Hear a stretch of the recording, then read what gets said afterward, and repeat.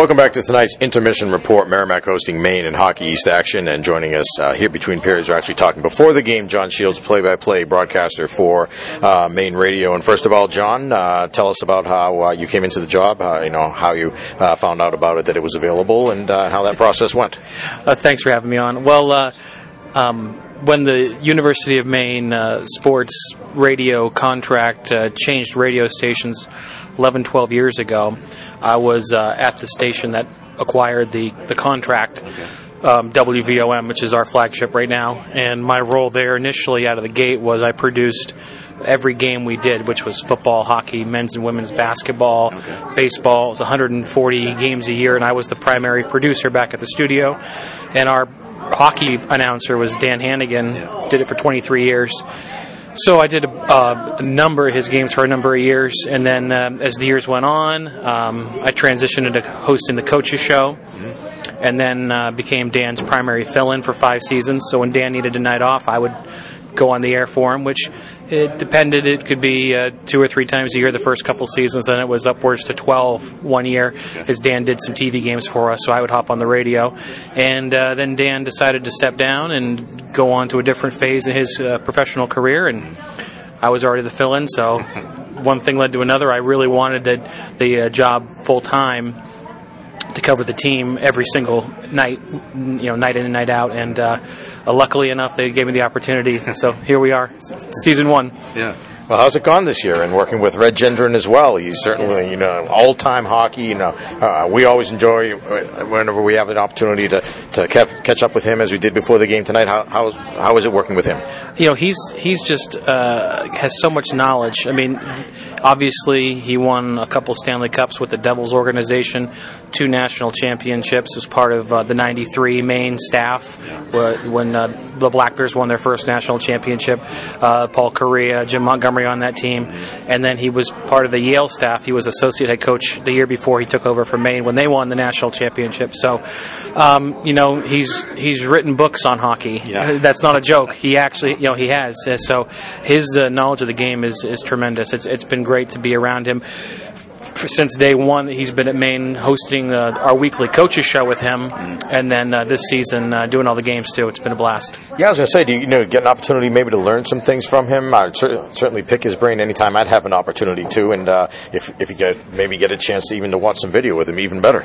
Yeah, I haven't watched any video with them, unfortunately, just based on schedules and times. It doesn't work. I'd love to, but just strategies. It's the little things, and it's a lot of the stuff that he talks about when the microphones are off. Yeah. And it might just be a little tidbit to him, is just a throwaway little thing that I take back and think about later on. You're like, wow, that was an interesting fact. I don't have a great example for you, but you know what I mean? Yeah, there's a lot of things that he might say offhand, but that really stick with you, and stuff. He's a great source for books. If you're into books, the man reads constantly, and he's always recommending books. I can't keep up with him. He's a big history buff. We know that. He's told us that. He is. Don't want to challenge him on anything history related. Yeah. If you're going to play in a trivia game, you want him on your team. That's for sure. Well, let's talk about this Black Bear team. What have you seen from them from the start of the season until now? This weekend, also with Chase Pearson being out of the lineup, 15 goals is not there. Other guys need to pick it up. How do you think that's affected them this weekend? Well, I think it affected them pretty drastically first and second period last night. Tim Doherty moved up to the top line. He's been a solid player all season, but Pearson had played with Fossier and with Trail Max, and they really were gelling. So that was some adjustment. And then number 15, Cannon Pieper, who's been in and out of the lineup. I thought he played really well last night, coming in a tough spot. They threw him right into the second line center position. I thought he played really well. He set up the Smith goal, which was a great pass.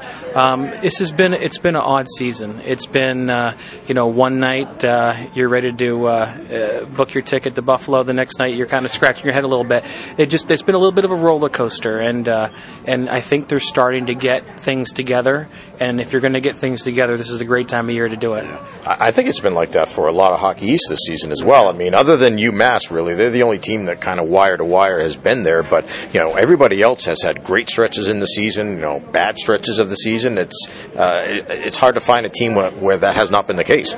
Exactly. When you look at some of the teams that Maine has beat, BU and BC. It's always tough games when you play those guys. The Black Bears beat UMass and it played really well the first night when they lost, won the second night, played 2 tight games with Providence, who's a solid team.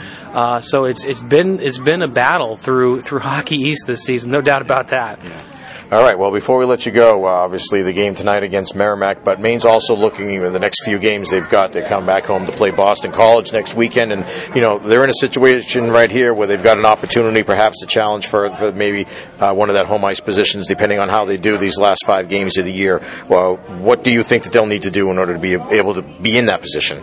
Well, I'm looking forward, not to look past tonight, of course, but looking forward to the Boston College series. When we played at BC, they won. They scored 7 goals. So that was a great game coming off a rough weekend against Northeastern. That was balanced scoring. Seven different guys scored that night. So it was 7 different goals from 7 different guys. They need to keep the 3-line consistency. Hopefully Chase will be back in the lineup, and that top line can click back together. The second line, where it's Doherty and Westerlund, Emma Westerlund, number 30, has really started to play well here in the second half. Brendan Robbins is a senior, and he has been snake bit this year. He could easily have 12 goals. It's been an inch the wrong way, but his confidence is there, and he's starting to come around, and pucks are starting to go in for him. And then the third line, Ryan Smith missed some time. He's been back in the lineup. He's a great penalty killer for Maine. Tremendous skater. Patrick Shea, who's a draft pick, and then Jacob Schmidt-Festrup, one of our freshmen, who came in with a lot of people hoping he was going to do good things, and he's shown signs that he can. So with those 3 lines, I think they need to be clicking the next couple weekends here as we hit the home stretch and into the playoffs. Well, thanks, John. It certainly should be fun. I'm sure you're going to enjoy it as well. Great to see you. Great to have you, part of the Hockey East radio fraternity here. Have a good call on the game tonight. Have a safe trip back home as well. Thank you very much. It's always great to come here to North Andover. You guys are great. We appreciate it. All right, John Shields, our guest here in the intermission. We'll be back with more right after this to recap the game to this point here in North Andover. This is Warrior Hockey.